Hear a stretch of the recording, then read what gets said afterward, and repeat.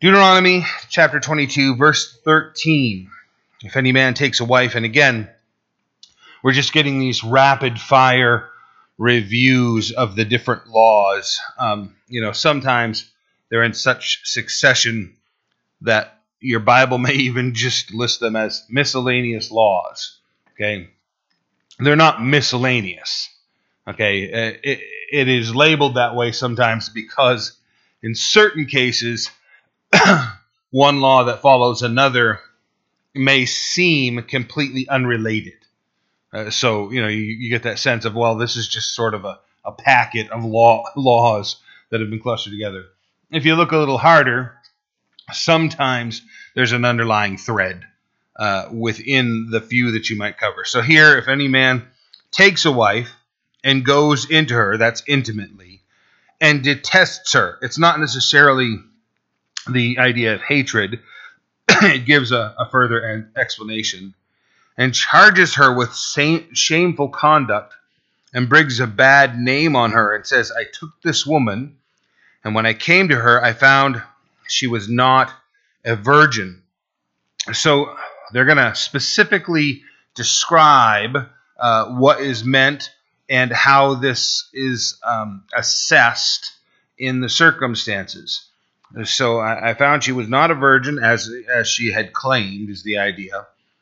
Then the father and the mother of the young woman shall take and bring out the evidence, which is explained in just a moment, the evidence of the young woman's virginity to the elders of the city at the gate. The young woman's father shall say to the elders, I gave my daughter to this man as wife, and he detests her. Now he has charged her with shameful conduct, saying, I found your daughter was not a virgin, and yet these are the evidences of my daughter's virginity, and they shall spread the cloth before the elders of the city. Literally, previously described in Leviticus, the parents would retrieve the sheets from the wedding bed with the blood on them that showed the sign that she had not been intimate with a man previous to her wedding.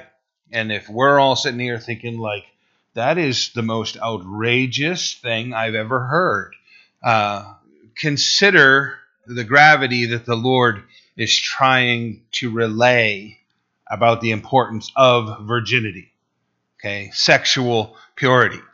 In this culture, the consummation of the marriage was, and you got to explain it carefully, it wasn't done out in the open and publicly, but it was done, the consummation of the marriage was done in the full awareness of the entire wedding party, the entire reception.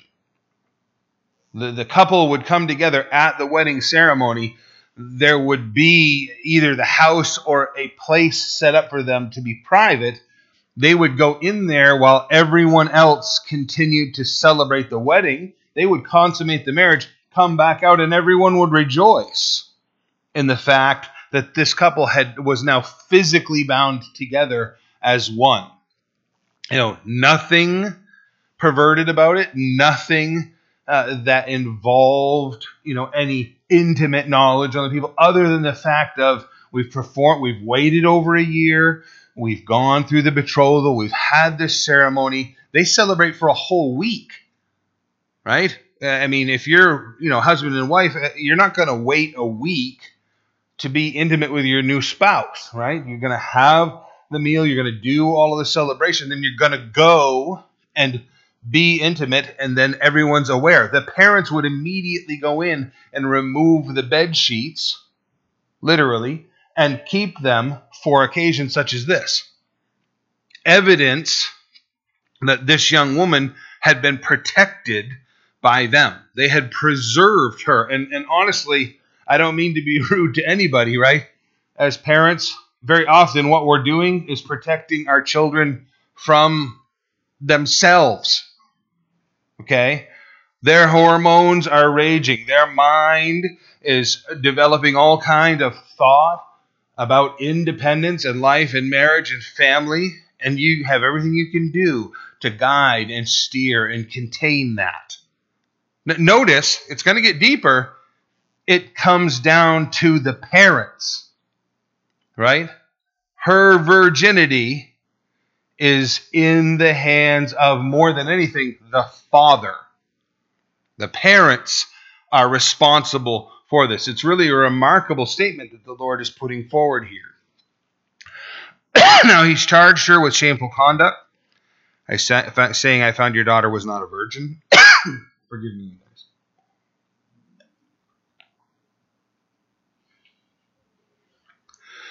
guys. I suffer from this all the time with allergies. I should regularly take stuff for it, but I get to the fall, leaves, mold, all of that. Then I start talking too fast.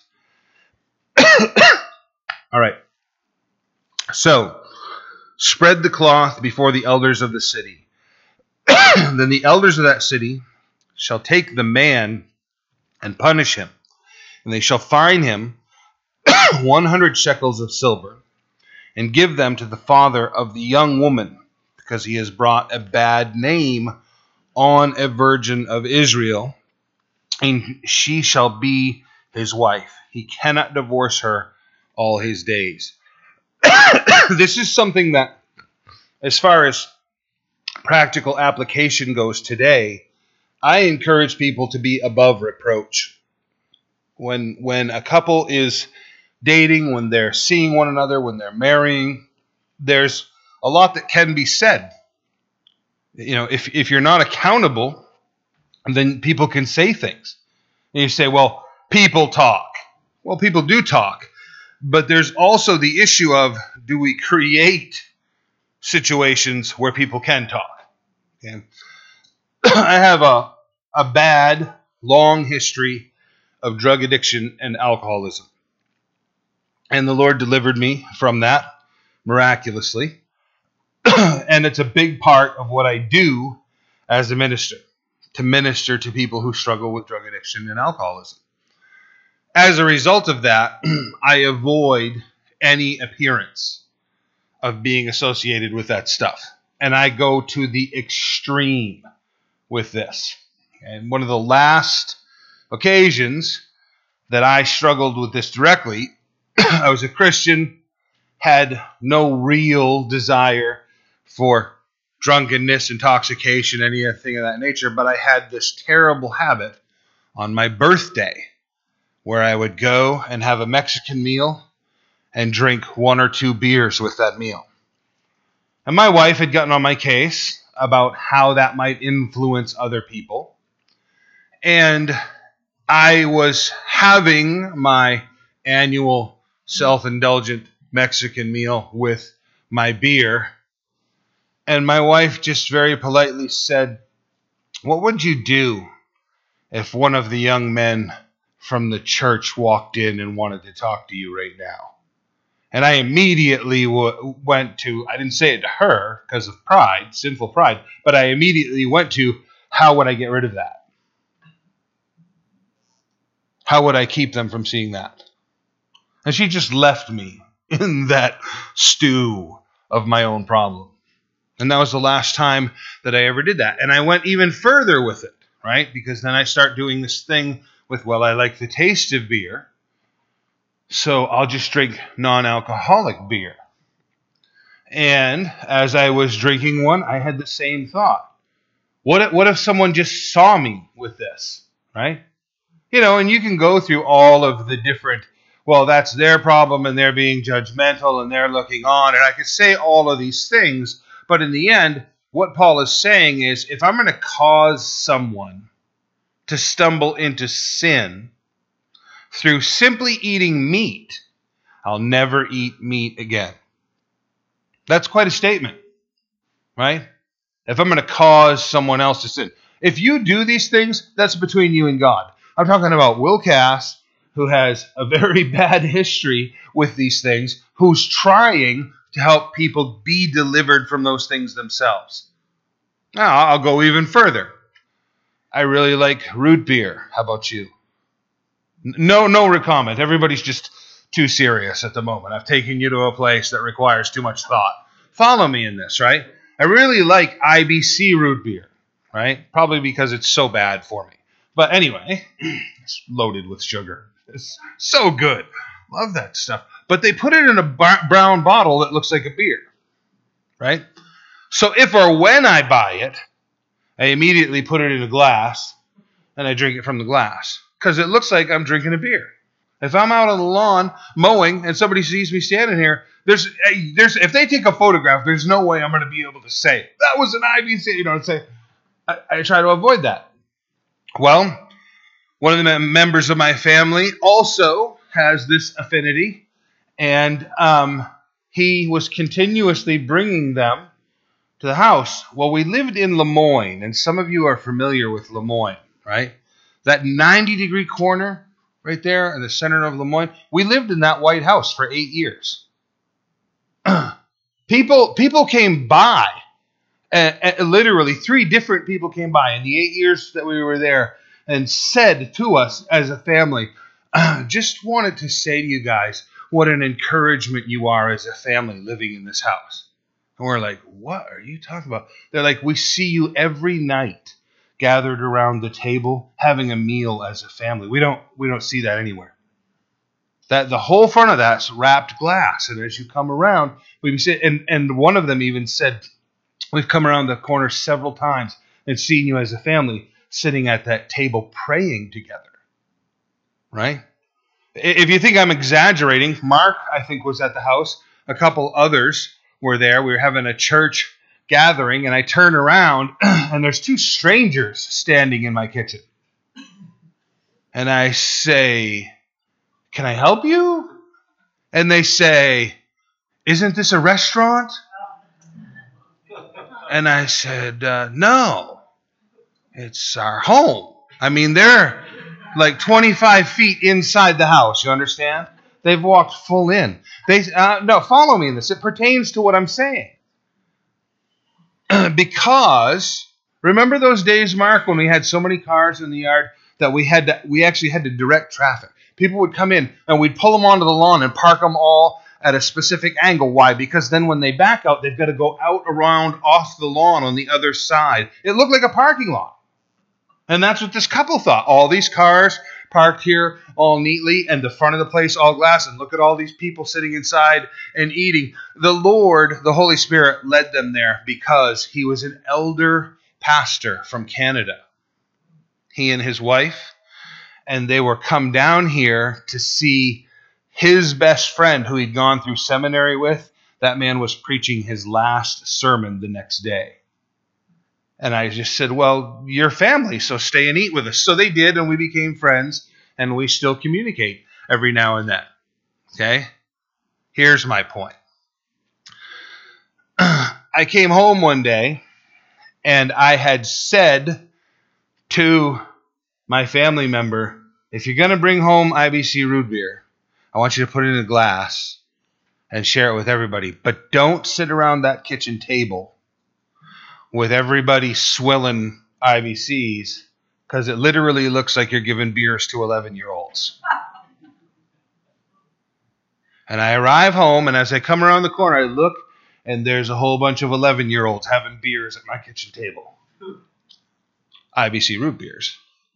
And I pull in the driveway, and I go inside, and I say to my family member, hey, come with me. And he's like, okay. And we walk outside and across the street, and we stand in the corner, and we look back in the window. And I just said, how does that look to you right now? And he just hung his head. And we went back inside and got the glasses out and got rid of the bottles. Right? When the scripture says that we should abstain from even the appearance of evil. Okay? Even the appearance of evil. You have to consider that you literally could possibly cause someone else to stumble into sin. Okay? I understand legalism. I'm not into that. I'm not. If I've put that in your heart right now, I apologize. That's not my intention. Hey, my intention is selfless consideration of others in regard to dating and these things. We have to conduct ourselves in a way, and especially, gentlemen, we have to conduct ourselves in such a way that we're considering the young woman's reputation and what we're doing to it, what we might do, right? Because here's the thing. Being the head of your household and being the leader in the relationship requires, if you're like, dude, you've gone way too far with this explanation. Well, consider how far the scripture has just gone in its explanation, right? Keeping the bed sheets from a marriage night as evidence of purity. The scripture places sexual purity on the highest level. I don't know if you've ever thought about this, right? This is part of the reason we have the young children stay out of our adult Bible studies, right? There's all kinds of different rituals and forms in all of the different religions of the world. Inside Judeo-Christian belief system, this whole thing started with the male reproductive organ was going to be marked as different through circumcision than the rest of the world. That's a dramatic thought. That God said, I want your sexual identity to literally be, if you want to say it, scarred by your relationship with me. Marked, forever marked about your relationship with me. Especially this area, right? Because it has to do with family. Think about how much the world is rejected. They embrace the pleasures of sexuality, but they reject the intention, right? God designed the pleasures. He wants us to have the full expression, experience of the sexual pleasures. Read the book of Song of Solomon. Very detailed, right? The Jews wouldn't allow they wouldn't allow a person, man or woman, to read the Song of Solomon unless they were either 30 years old or already married. If you were unmarried and under 30, you were forbidden to read the book. Too intimate. Shouldn't be known. Our culture, our children are being saturated with this constantly. This is a culture that was extremely protected, extremely isolated from seeing these things, knowing these things, understanding these things. And yet, the parents still had a tremendous job and duty to deliver their child all the way to the marriage bed pure. Our culture is a gajillion miles from that. And we as Christians need to understand that the conduct of the Christian needs to be just light years of separation between the thinking and the conduct of the world and the way that we should be. So, within this thought, and again, if you think I've taken it too far, let's read a little more. They shall fine him 100 shekels, the man who made this accusation of silver, give them to the father of the young woman because he has brought a bad name on a virgin of Israel. Even though it's been proven that he was wrong, the accusation sticks, doesn't it? Once the rumor has gone out, it sticks. You've tarnished something that was beautiful and pure through your accusation. Brought a bad name on a virgin of Israel. A bad name on the virgin of Israel. And she shall be his wife. He cannot divorce her all of his days. Well, you're going to have to do a lot of work on your own heart if you're going to stay in that marriage, huh? If you've made a false accusation, there's a lot of repair that's going to need to be done in order for you to live with that dear, pure woman for the rest of your life. Consider what the Lord is saying here. But if this thing is true, and evidence of virginity are not found for the young woman, then they shall bring out the young woman to the door of her father's house, and the men of her city shall stone her to death with stones, because she has done a disgraceful thing in Israel to play the harlot in her father's house. So you shall put away the evil from among you. Think about that. My daughters are the most precious thing in my life. Grandkids are awesome, but without daughters, I don't get grandkids. And if I were to be this man and to have failed in this way, and not only is the reputation there, but now my daughter has been executed on my doorstep. That is, I can't even, how do you describe the gravity of that? That's intense. That's beyond imagination. The sorrow involved with that. Do you understand the gravity of sexual purity that the Lord is trying to relay here? We need to, right? Obviously, we're not going to start executing people. But we need to let the depth. Think about this, right? The great debate, Acts chapter 15, the Jerusalem Council. What are we going to require of the Gentiles? They've become Christians now. Can they eat meat? Do they need to go to church on Saturdays? Do we require all the Levitical law of them? The summary of the thing is two-part, right? They, as church leadership, write a letter and they tell the Gentile church there are two things required of you. Two. Now, you back up, and there are 2 points of law. Love the Lord your God with all your heart, soul, and mind. Love your neighbor as yourself. But move forward into that. You're going to abstain from idolatry and avoid sexual immorality. And that'll be the entire summary. And if you're a serious student of the Scripture and you know that the passage tells them that they are to abstain from idolatry, to not consume things that are strangled nor blood. Both of those practices were part of the pagan idolatry. So the summary is, do not be idolatrous and do not be sexually immoral. That's, Old Testament, New Testament, the gravity of this, right? Create Adam and Eve, put them in the garden. What does he command them? Go into the whole world and procreate. Fill the whole world with your population. That intimacy of marriage, reproduction,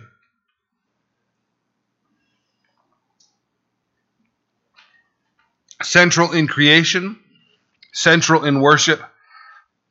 God wants them to have purity in this.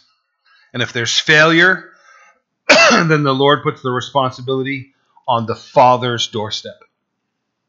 On the Father's doorstep.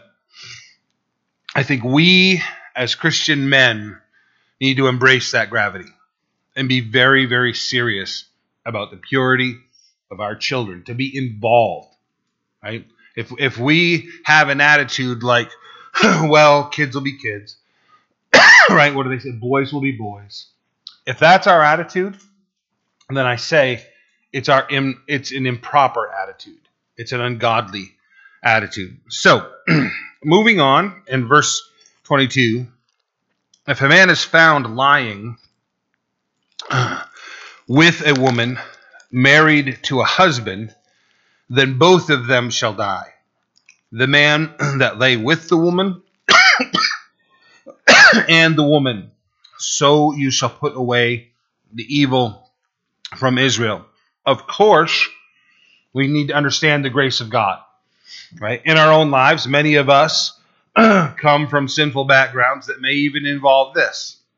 We have to consider what Jesus did when they dragged the woman out into the street, caught in the act of adultery. Like all of the other occasions, I think that that's a total setup. They come and they're asking Jesus trick questions, right? They bring this woman out and they say this woman was caught in the act of adultery. Well, the obvious question at that moment should be, where's the man? Okay?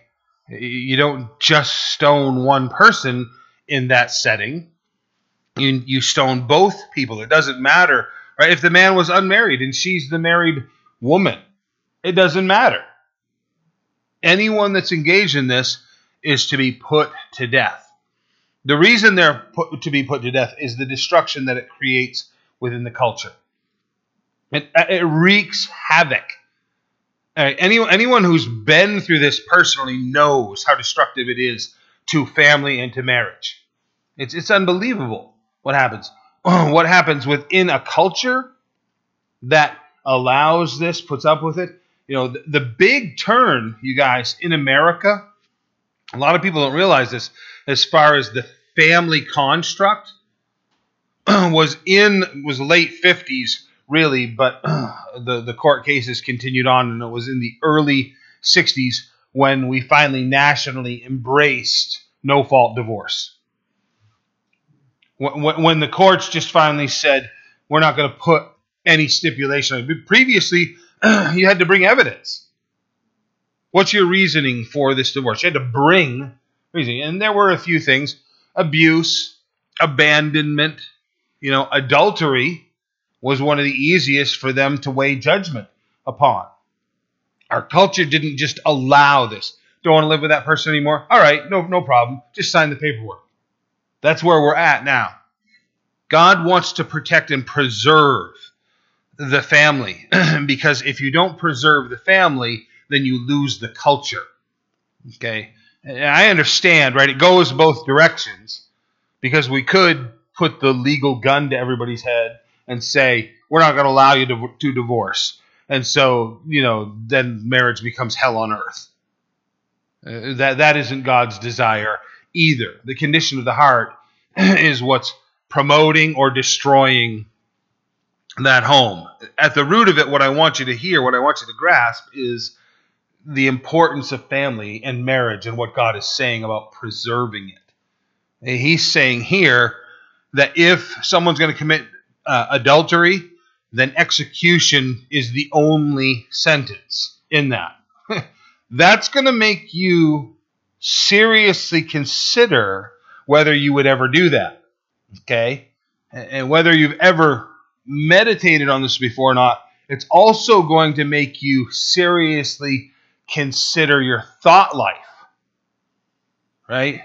If these thoughts of committing adultery, if you were to have them in your mind, could potentially lead you to commit adultery, and execution is the end result, you're going to start controlling your thoughts before you ever get to the place of action.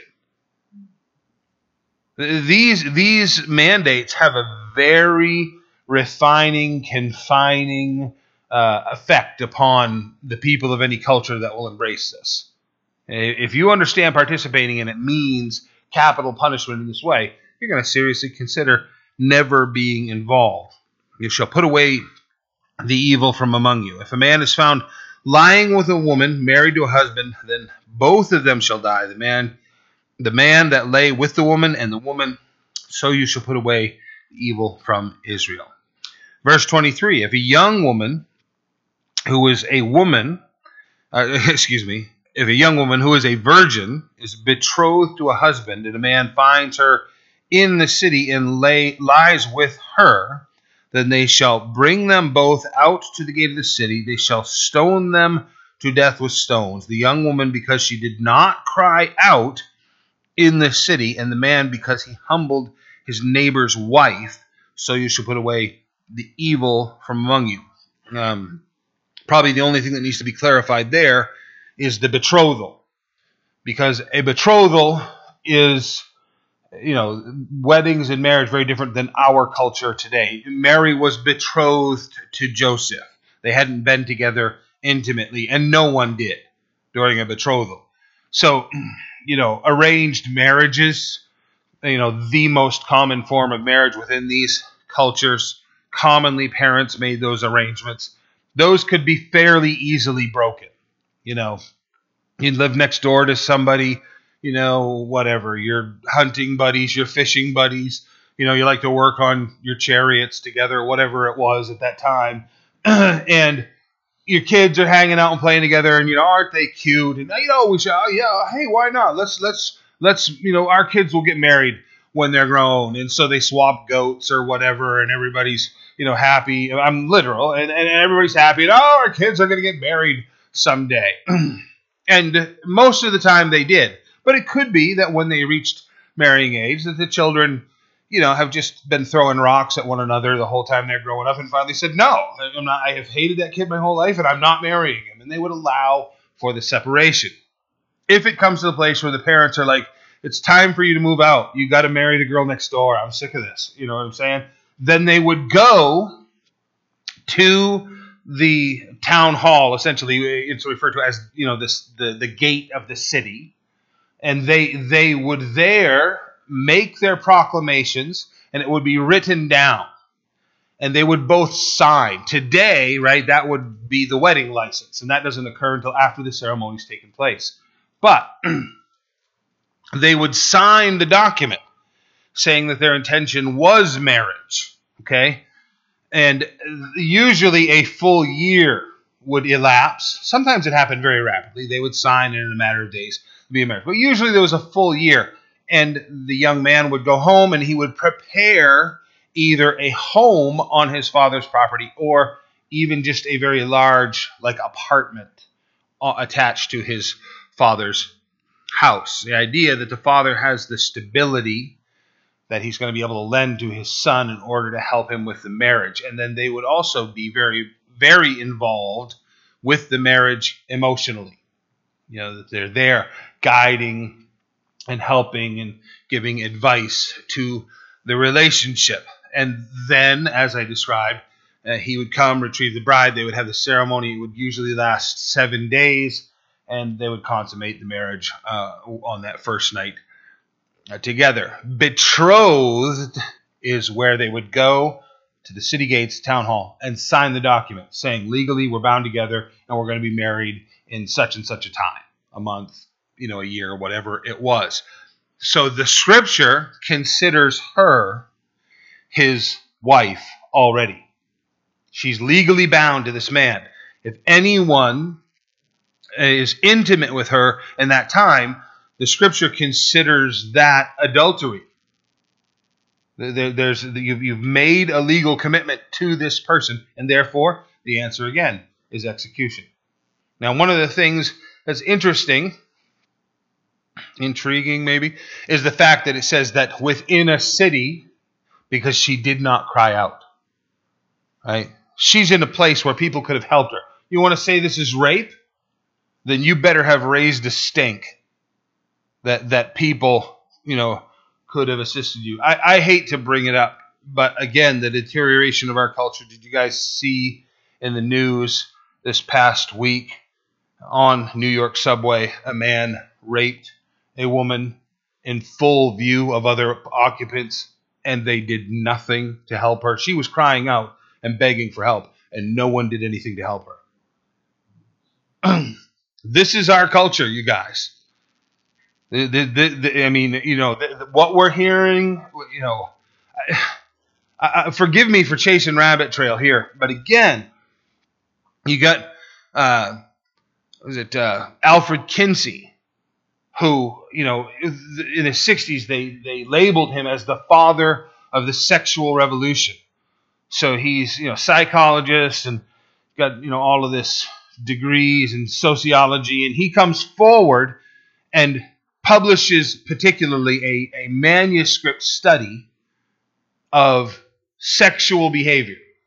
And in it, he classifies a whole bunch of norms and says, see, after studying all of these men, and they were honest with me, and they explained to me their desires and their behaviors, I have been able to establish this is the sexual norm for men. This is their thought process. This is their desires. These are their actions. And so it is with women.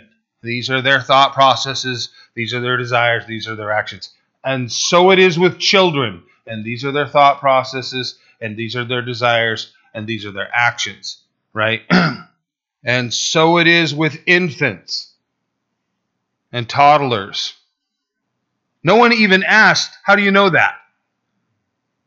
Okay, Later, right, this is the evidence that Hugh Hefner took to the courts and argued for the legal right to begin publishing Playboy magazine. He used Kinsey's studies. Right? It was years, almost 2 decades later, when other psychologists examining that said, how does this man know, and I'll just say it this way, how does this man know the sexual capacity of performance of a toddler? And under research, they came to discover through questioning his assistants that he was a pedophile. They researched further, and the beginning of that whole study was in England, and he was going into the prisons, and he was questioning men who were on death row for rape, who were imprisoned for the rest of their lives for pedophilia, and that's where he's getting, what are your sexual desires? And this is how he's classifying, this is what is normal.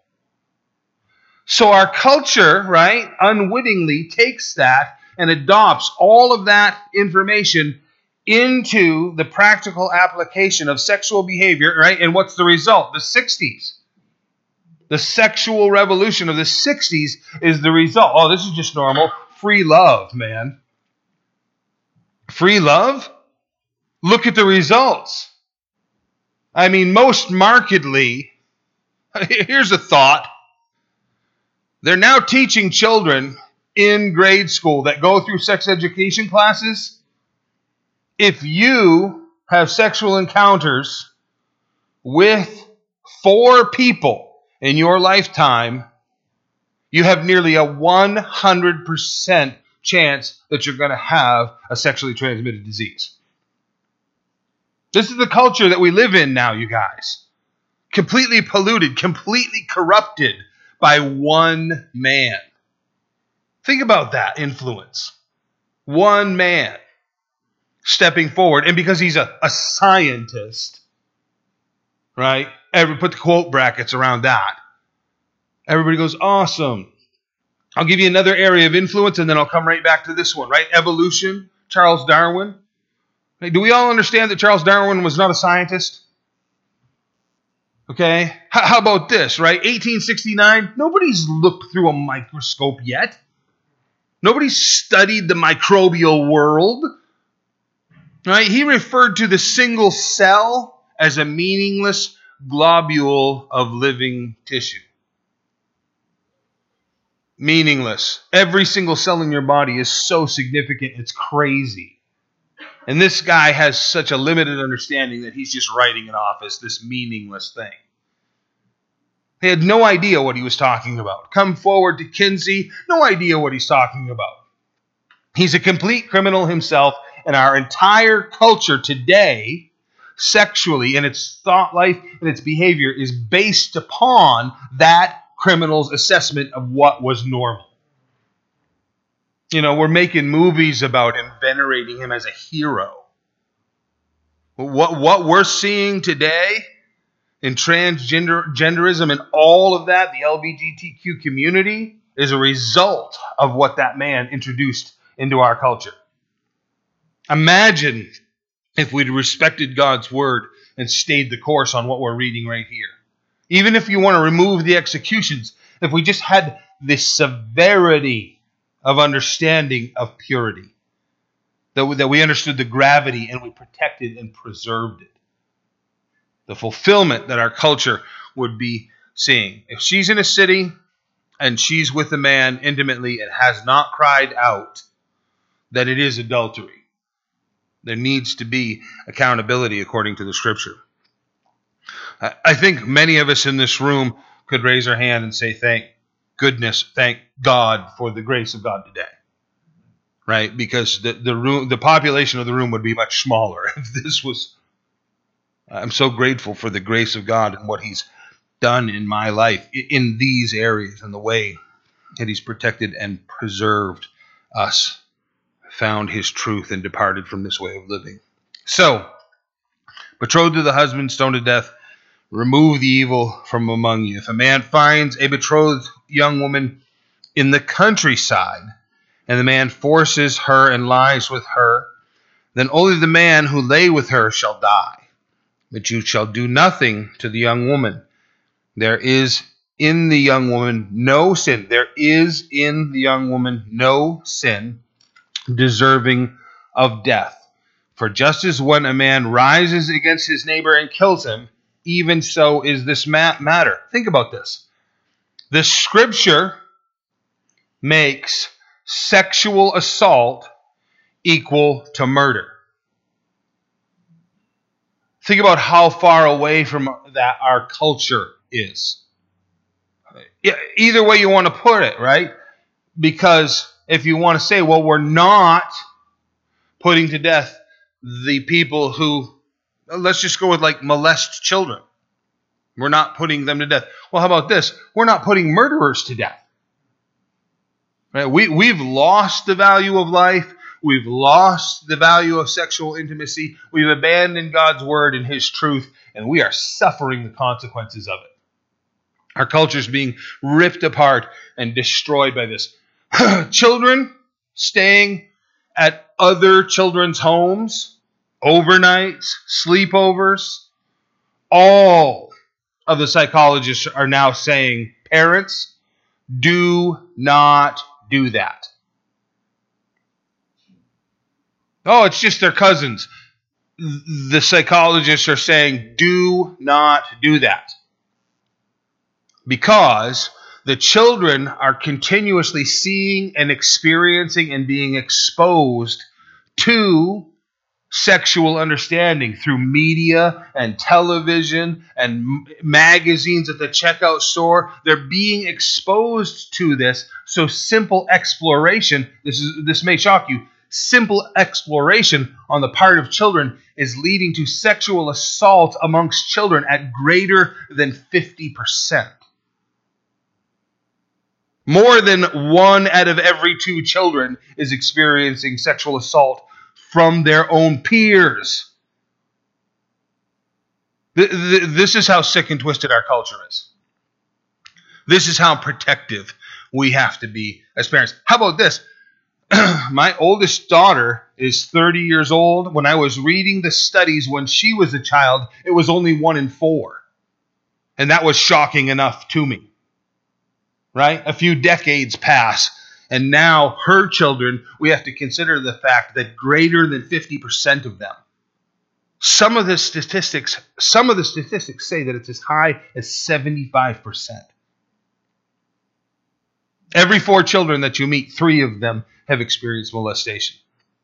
Definitely, if you include molestation by adults or their peers. You collect it all together, 1 or 3 out of every 4 have experienced it. It's shocking, our culture. Think about this. Go back to whose responsibility is it? It's the parents' responsibility to protect.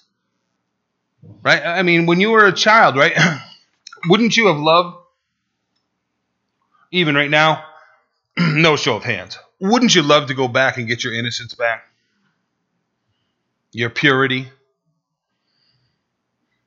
Be an amazing thing, wouldn't it?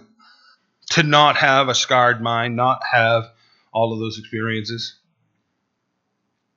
Parental responsibility. If there's a dad in the home, a dad in the marriage, more importantly, your responsibility. As a grandfather, as a father, I've always taken these things very seriously, and I admonish you to do the same. So no one was there to save her. This poor young woman in the countryside, and she's clearly come forward and said, this man did something to me that I did not want. Once she's gotten to a place where she can express that.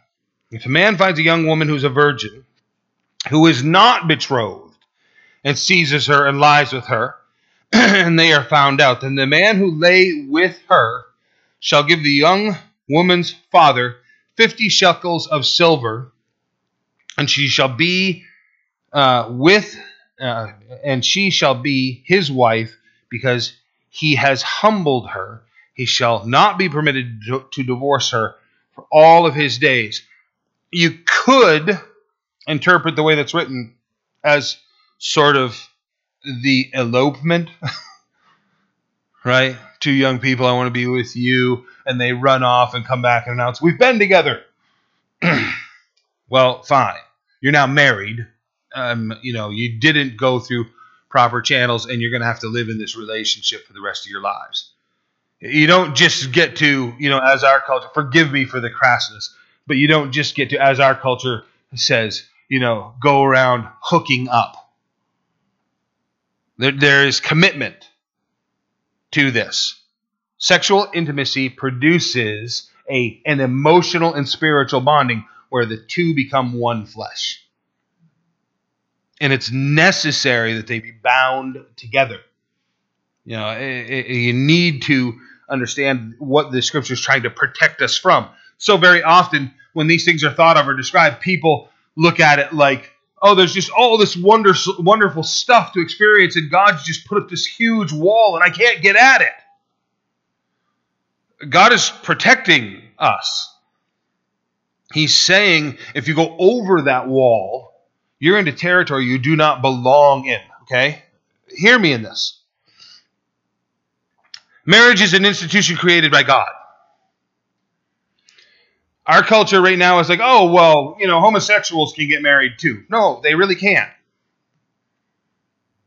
Do whatever you want to, right? Have you ever seen children play home? Okay, you're going to be the mom, and I'll be the dad, and, they'll even do with the kids, like, and you'll be the dog, and, saying it gets weird. That's what our culture's doing right now. Okay, you're a boy, but you'll be the girl. I'll be the man. We'll get married. Here. And they make themselves up a little document and people sign. Marriage is created by God.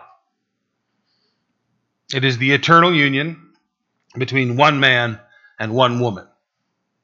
And that's the end of the discussion. The devil hates marriage because it is an institution that is created by God, right? There's a few institutions I hate, right?